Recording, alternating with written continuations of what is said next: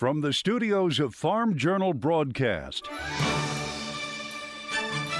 this is U.S. Farm Report. We're on the road with a taste of Canada this weekend. That's as U.S. Farm Report is on the road from grain farmers of Ontario March Classic here in London. And here's what's in store over the next 60 minutes.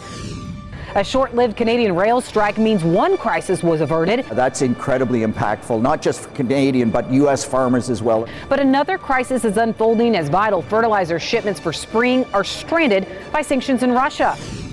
Just days away from USDA's prospective plantings report, and the acreage debate is really heating up. A business that sprouted from social media. It's Farmer Belt, right from the ground up. How Andy Clean may be coming to a John Deere dealer near you. And in John's world, maybe we could stop changing time twice a year.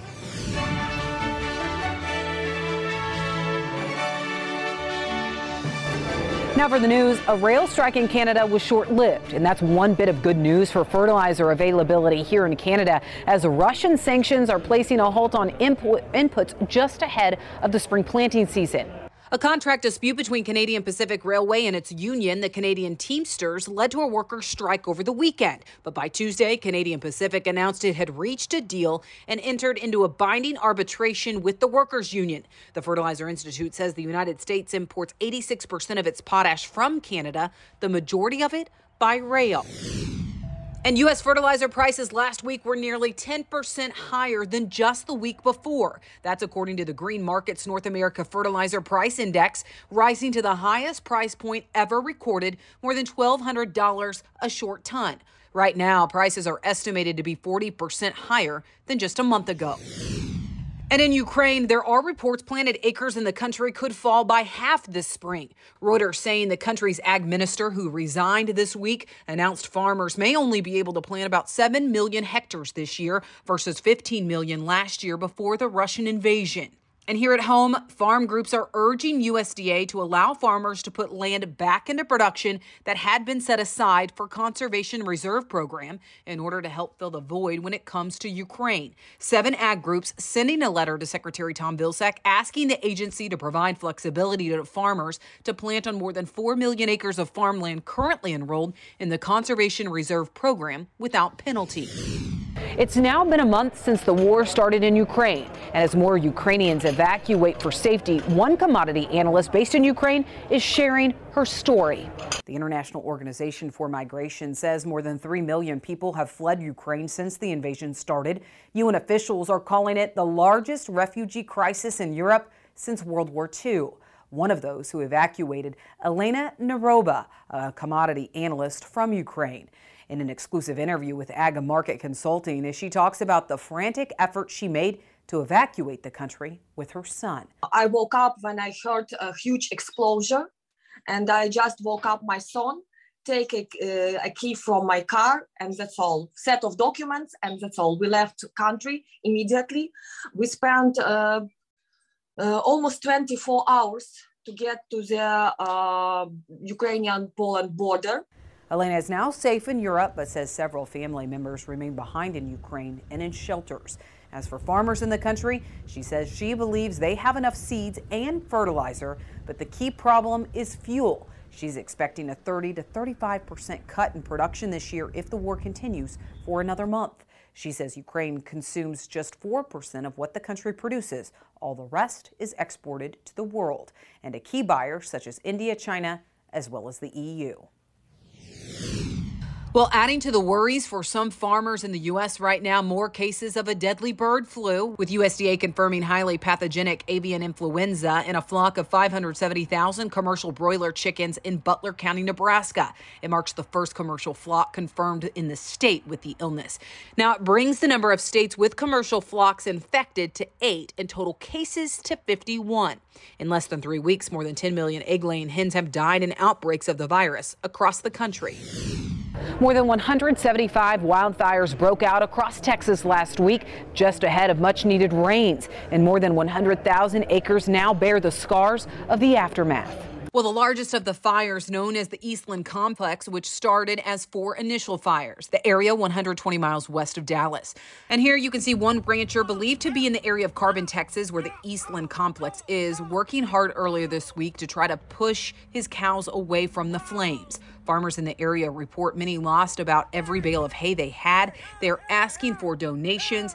The area did see some moisture later in the week that helped calm the fires. And farther west, drought is spelling bad news for farmers who rely on irrigation. California state water officials have announced what areas will even get water from state reservoirs this year.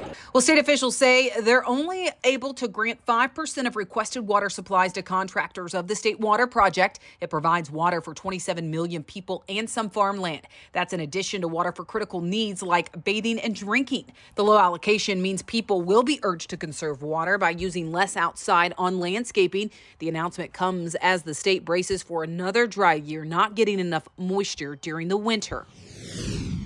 All right, that's it for the news. Some much needed moisture falling across areas of the south and western portions of the U.S. this week, but is more rain on the way. We'll have a check of your weather forecast next.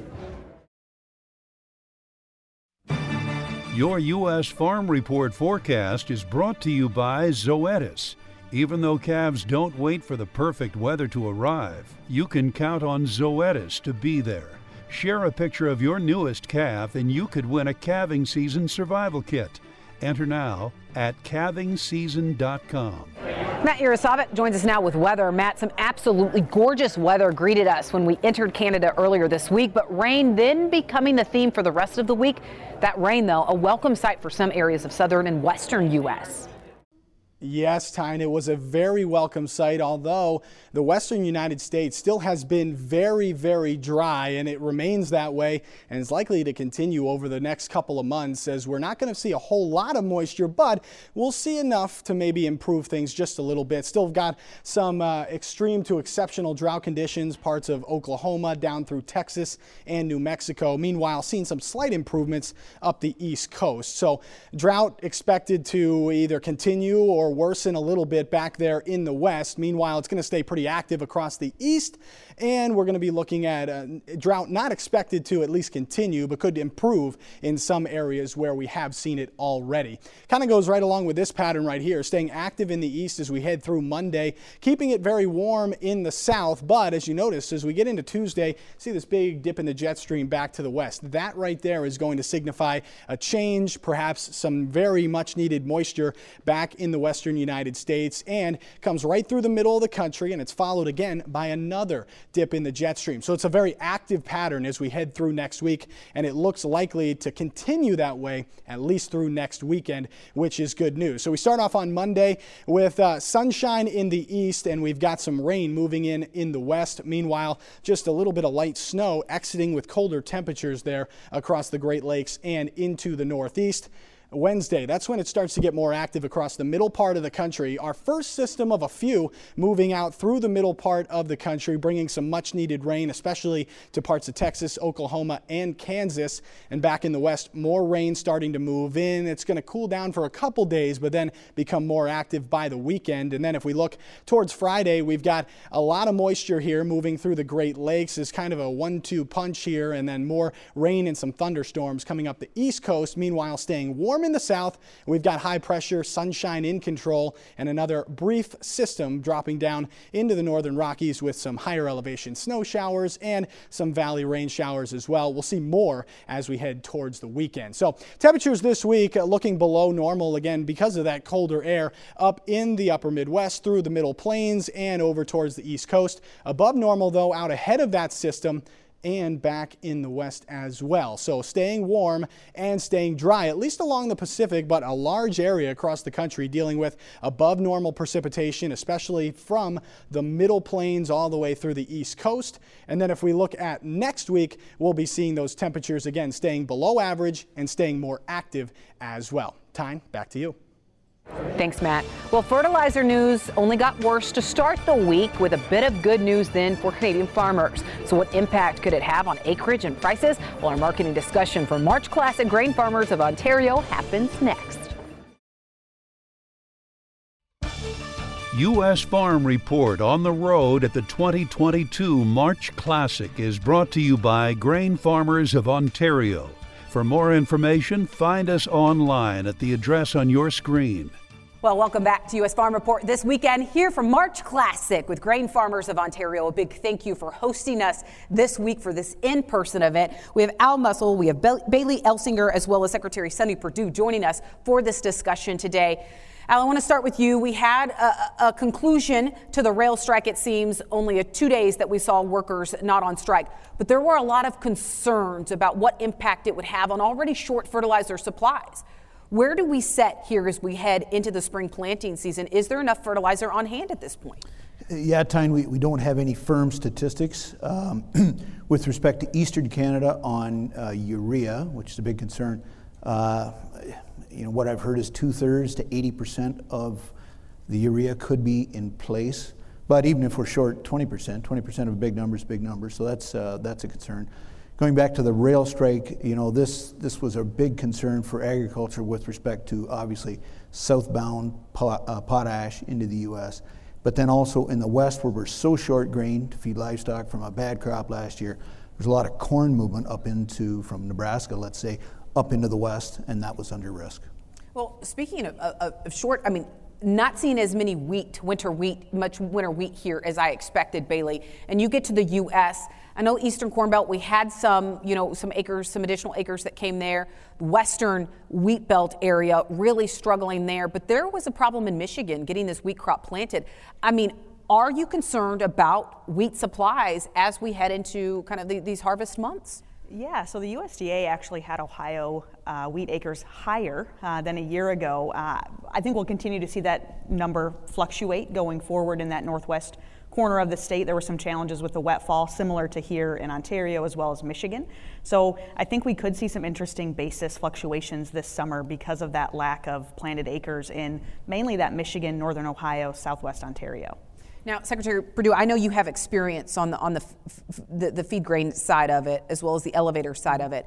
And Bailey spoke about basis. There's a lot of comparisons to 08, 09 right now. But I know that you see a big difference as well. Well, there are differences. Obviously, similarities are future prices. But in 08, 09, I was in the grain elevator business in the Georgia and the Carolinas, and we saw cash prices lead futures up.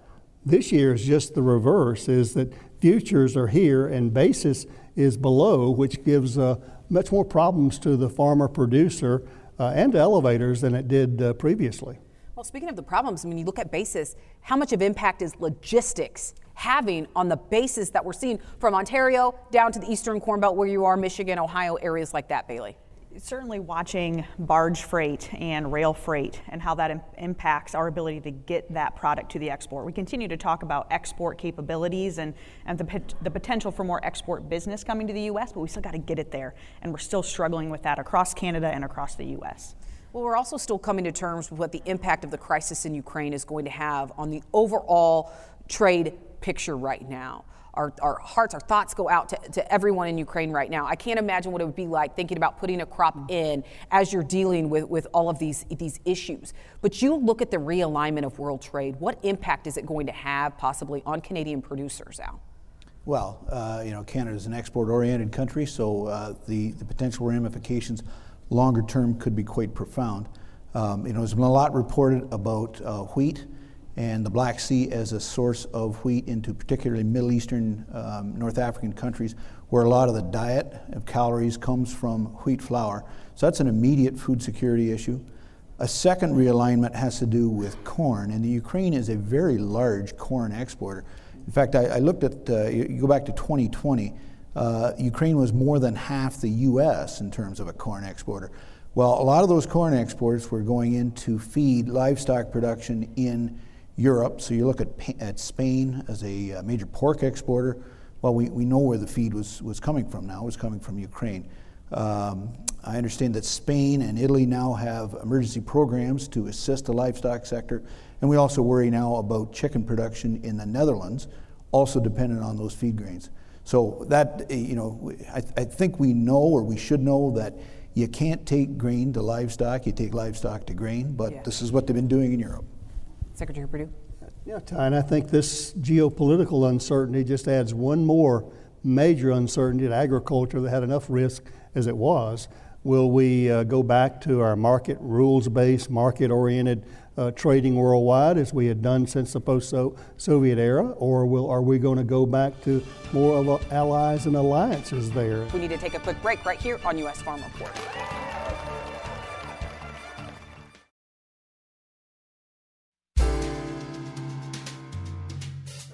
Well, there's a major debate unfolding right now, and while some are questioning the timing of it, there's no shortage of opinions on either side of the aisle. Here's John Phipps. To my great surprise, along with more than a few senators who maybe weren't paying close attention, the Senate voted by unanimous consent to make daylight savings time permanent.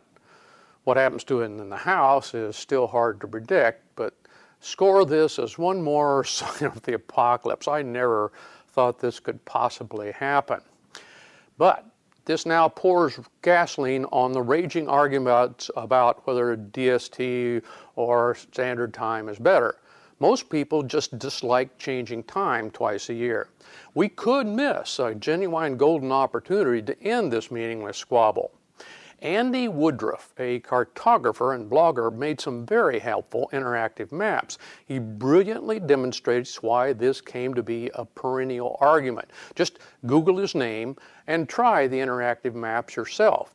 By choosing a reasonable, whatever that means to you, sunrise or sunset time, the maps show how many days you are likely to be in sync with the sun and happy about it. Darker is fewer days. The lessons are clear, like avoiding living on the edge of any time zone.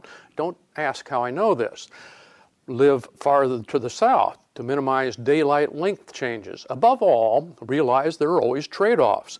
These helpful graphics illuminate some of the issues, but he avoids advocating which time is better since it is relative to your location and preferences. But nobody is talking about the most logical solution. First, pick a time, either one, and don't change. Then adjust schedules to fit. For instance, school beginning at 8 a.m. is not written on the back of the Constitution. Instead of snarling about kids getting on the bus in the dark, go to a school board meeting and campaign for your choice. The same for work hours. Maybe 9 to 5 works for your location, maybe not, but with employers already using flex time, 4 10-hour days, on-call duties, and 24/7 operations, there are no standard workday hours. Remember, too, that the age of streaming and recording, TV schedules are less important as well. Our schedules need not be defined by numbers on a wall and longitude. Today, we have an opportunity to democratically choose how our lives are timed regardless of our time zone. We may discover in the process whether our opinions match up or conflict with our neighbors. The crucial problem is changing time twice a year, not which one we choose. Or maybe we prefer to keep this on the list of things we like to gripe about rather than fix. Thanks, John. I'm sure many of you have your own thoughts on the topic. You can send those to mailbag@usfarmreport.com. All right, when we come back, a touch of Canada in Tractor Tales. Machinery Pete joins us next.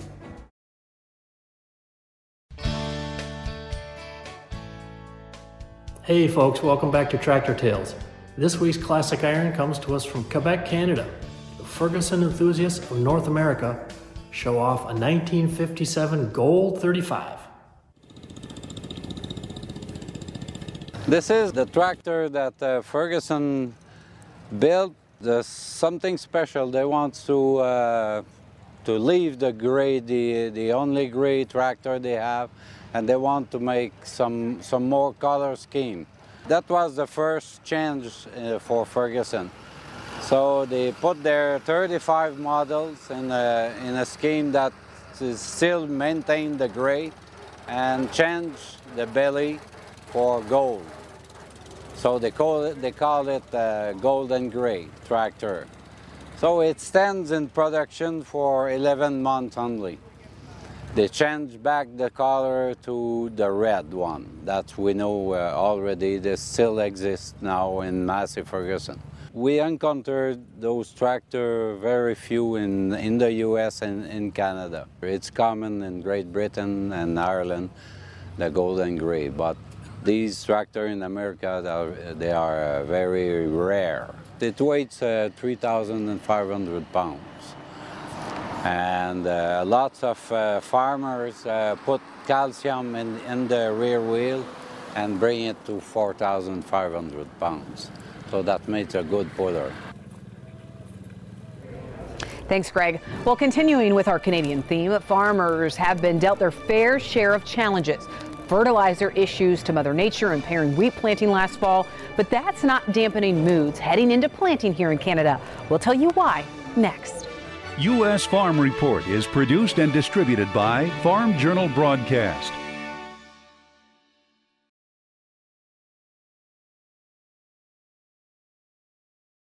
Welcome back to U.S. Farm Report. Trusted, timely, tradition.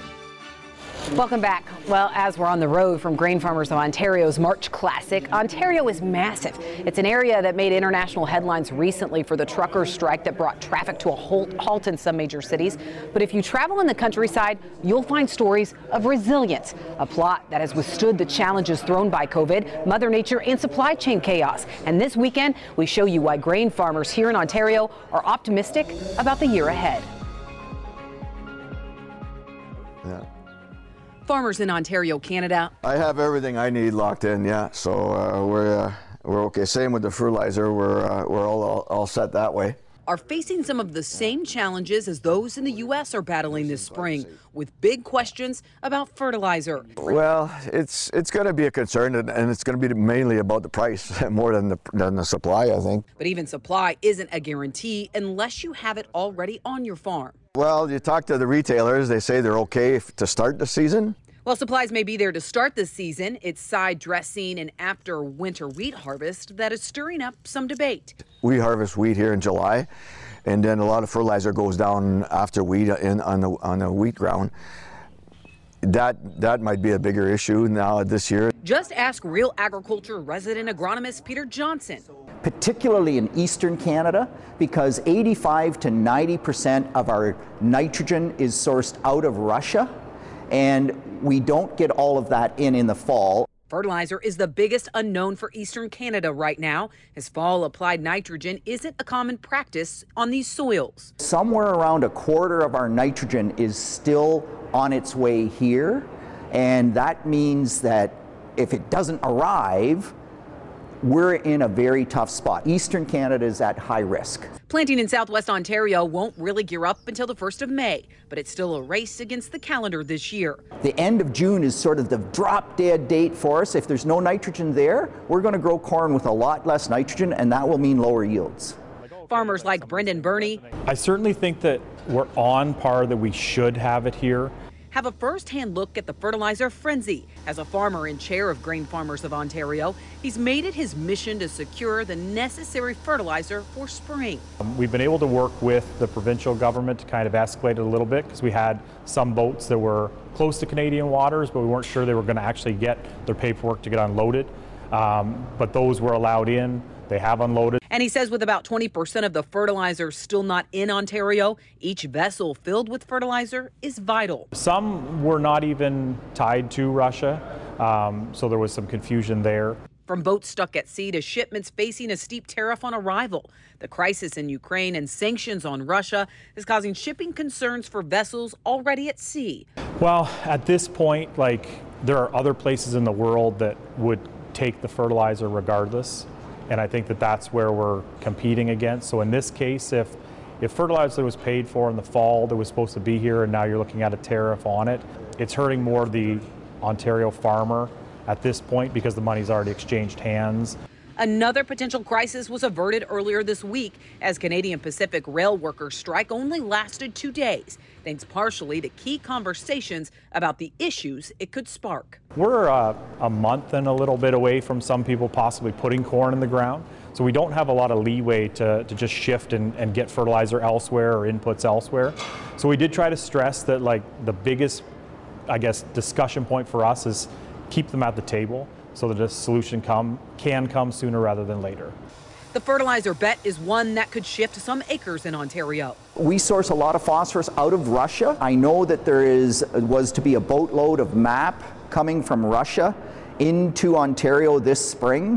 Whether we get that boatload of MAP or not, we don't know. And without it, it really will make the situation quite hard to manage.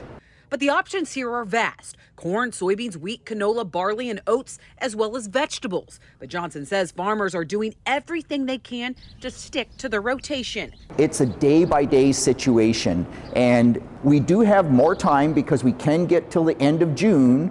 But how do you find nitrogen supplies in that time frame is really tough. Winter wheat is a staple in Ontario, but thanks to a wet fall, those acres saw a sharp drop this year. We're way down, probably 2/3 of normal. Snowfall this winter has been steady, which means the soil moisture will be prime this spring. A bright spot as Canadian farmers face a unique battle with a federal carbon tax. It's an escalator here that goes from now till 2030, raising each year per the metric tons that you're using. But Bernie says grain farmers of Ontario have been making the case to federal government that agriculture is the solution, not the problem. In terms of grain drying, we've had people take corn off with just on their own farm and have $10,000 in carbon tax paid out of their pocket. And that's money that would be invested in the farm, would be invested in the community. On the farm level, supply chain issues are similar to what U.S. farmers face as well. And the trucker strike that garnered national attention recently didn't really impact those in the middle of farm country here. Other than getting a few parts that you needed, it didn't really affect us too much. We all saw what was going on, but as far as impacting the farm itself, in the middle of winter, it didn't really affect us much. No matter the challenge, grain farmers in Ontario have consistently answered the call. We've shown them that we are a resilient sector. Whether it's COVID, the environment, we're here to be part of the good story that comes out of Ontario. As grain farmers of Ontario say, farmers here always find a way to get it done. Well, commodity prices have been one of those bright spots. From the impact of the crisis in Ukraine to a softer focus on trade, though, our marketing roundtables re-emerge from the Grain Farmers of Ontario March Classic next. U.S. Farm Report is brought to you by Firestone Ag. The Firestone Ag Dealer Network offers you the support, inventory, and resources you need. Visit firestoneag.com to find your local certified dealer.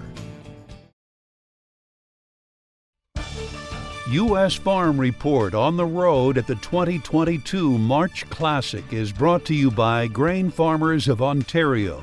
For more information, find us online at the address on your screen. Welcome back to our roundtable discussion. Art Bailey, we haven't talked much about acreage. A lot of things at play right now. There's been a lot of talk for months about how the fertilizer and chemistry situation, how that would ultimately impact acreage. But as you talk to producers right now, do you think we're going to see a big switch this year? I'm actually not in that camp. You look at west of the Mississippi, we had a record anhydrous run last fall. So those acres are probably locked into corn, barring a Mother Nature situation changing that, right? I think we're probably close to that 91 million corn, 89 million beans, potentially a little bit more corn, depending on how many we can pull from cotton, right, Secretary? So I don't think we see much switching. Well, and that's at a time when prices are extremely competitive. Not a lot of cotton here in Canada, but in the U.S. at least, we have cotton prices this week that hit the highest level since 2011. I mean, it seems like cotton right now is really trying to bid for some of those acres. Do you think we could see that in places like Georgia pull away from soybeans?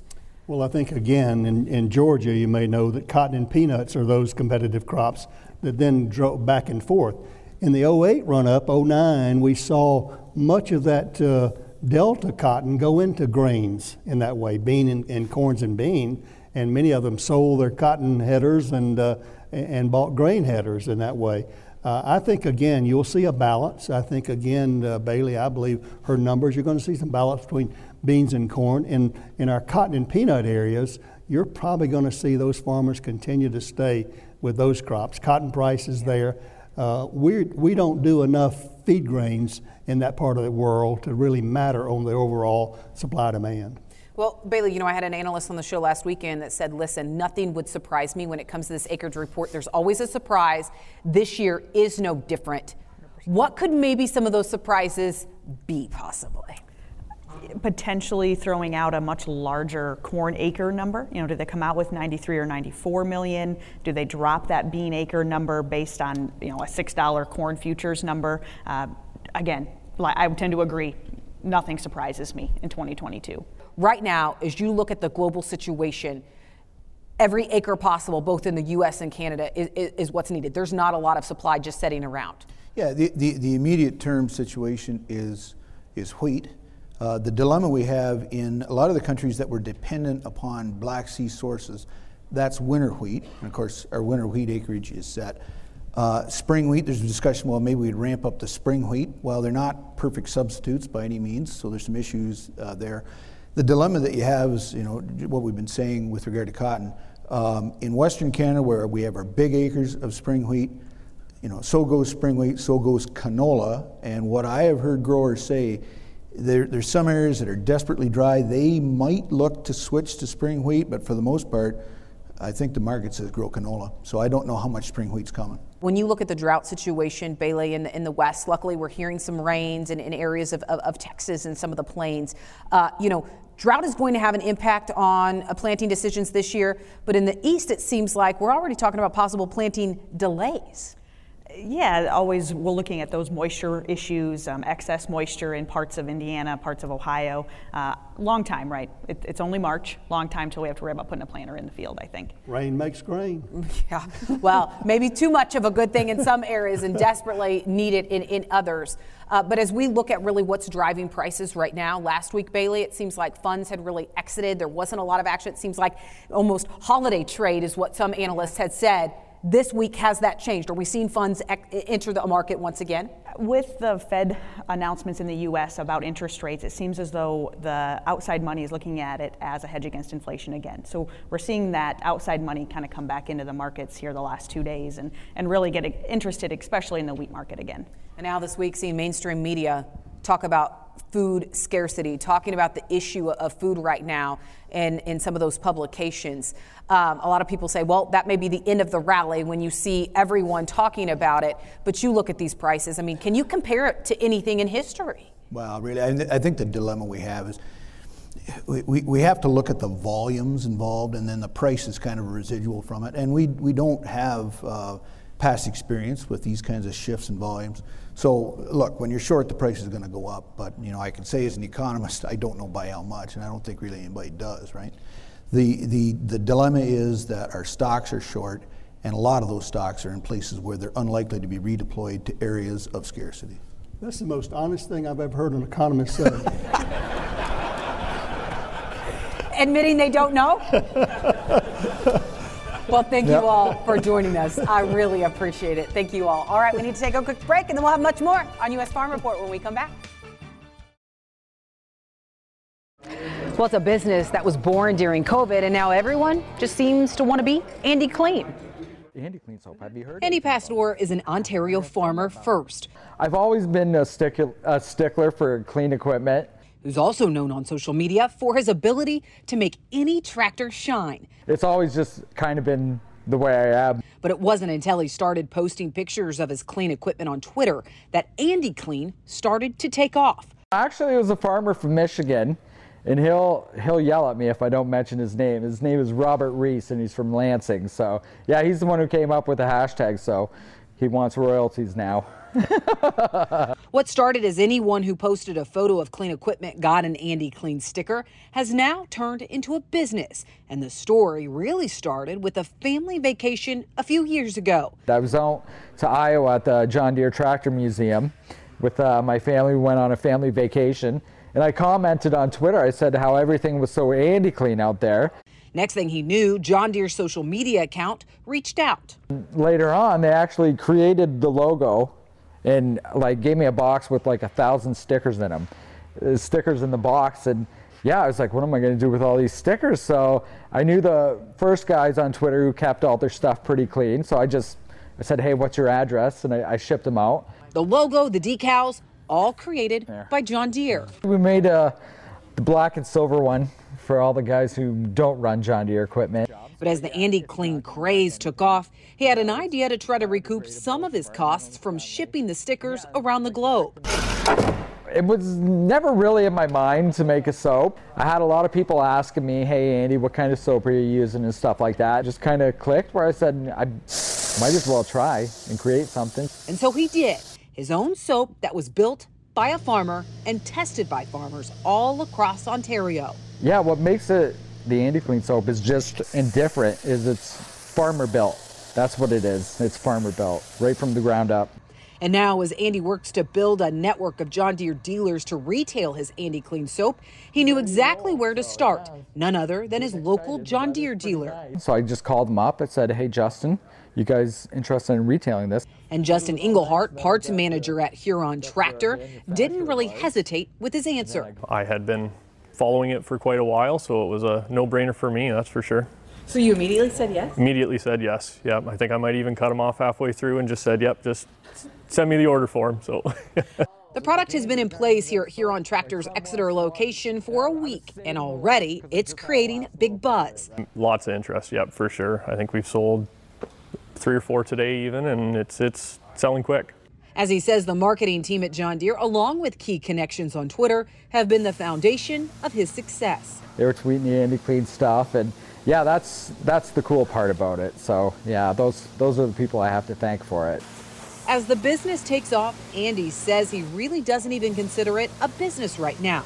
It's just good, clean fun. A bright spot that came from social media over the past couple of years. Thanks to Andy, he actually had me try the product out. I won't even do that at home, okay, Andy? So you should feel fortunate about that. All right, we need to take a quick break, and then when we come back, John Phipps. The 2022 Bracket Busters Challenge, presented by Case IH, is underway. Who's still in the game? To find out, head to AgWeb now through April 4th to check the leaderboard.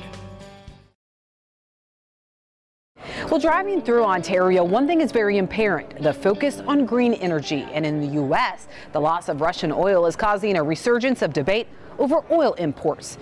John Phipps has more in customer support. This is from Gary Morrison, quoting The Watchman. The Department of Energy was instituted on 8/4/77 to lessen our dependence on foreign oil. And now it's 2022, 45 years later, and the budget for this necessary department is at $242 billion a year. It has 16,000 federal employees and approximately 100,000 contract employees. And look at the job it has done. 34 years ago, 30% of our oil consumption was foreign imports. Today, 30% of our oil consumption is foreign imports. Gary, please send me your address for your mug. I checked on these assertions. Some are flat out wrong. The DOE is responsible for U.S. nuclear weapons programs, nuclear reactor production for the U.S. Navy, that's what I was familiar with, energy-related research and domestic energy production and energy conservation. It was created during the oil crisis, which helped politically, but it was soon dominated by their nuclear responsibilities, especially after 3 Mile Island. You can tell by how their budget of $45 billion is allocated. The blue bars are government employees, the green are contractors, mostly in the 17 major research labs like Argonne or Los Alamos. The term contract employee itself is misleading. Contractors are not employees. Ask any Uber driver. Much of the DOE budget is for programs like nuclear weapons research, fusion, alternative energy, and cleaning up stuff. As for our dependence on foreign oil, I know you've seen this before, but I consider net petroleum imports to be the true measure of oil trade. And we've hovered at about 0 recently, largely due to fracking and conservation measures. We export a significant amount of finished products like gasoline while importing geographically advantageous crude from nearby countries. At any rate, in 1977, 83% of our oil imports were from OPEC countries. In 2021, it was about 8%. 70% of our imports come from Canada and Mexico. The DOE is not nearly so much about oil as other energy sources and cleaning up nuclear reactors. Between research and market forces, the record of the DOE, with a budget of about 0.5% of the total federal budget and 1/5 that of the Ag Department, is not that bad. Oil independence is a questionable goal for a global commodity, but it did happen under DOE's watch. Thanks, John. Well, when we come back, it's a sight that you don't see every day. Machinery lining the National Mall in Washington, D.C. We'll tell you what drove the national display. That's next. Well, just on the other side of the border, it's not every day you see Washington, D.C. lined with ag equipment, but it was a special occasion this week and a tribute to agriculture in the most fitting way. Check it out. This is the site that you saw on the National Mall earlier this week in Washington, D.C. The National Ag Day celebration was complete with a showcase celebrating modern agriculture. The Agriculture Council of America and the Association of Equipment Manufacturers teamed up to host the event, and orchestrating it all and bringing in the equipment over the weekend, which I imagine was quite the feat. It was all to celebrate National Ag Day. And while a National Ag Day celebration happens every year, this year the festivities were kicked up a notch as the equipment brought policymakers and those in Washington a first-hand view of the machinery that helps drive efficiency on U.S. farms today. Well, that does it for our show from right here at March Classic. A big thank you to Grain Farmers of Ontario for hosting us, and hopefully you learned a thing or two as we gave you a taste of Ontario agriculture. Well, make sure to join us next weekend as we work to build on our tradition. Have a wonderful weekend, everyone. U.S. Farm Report is produced and distributed by Farm Journal Broadcast.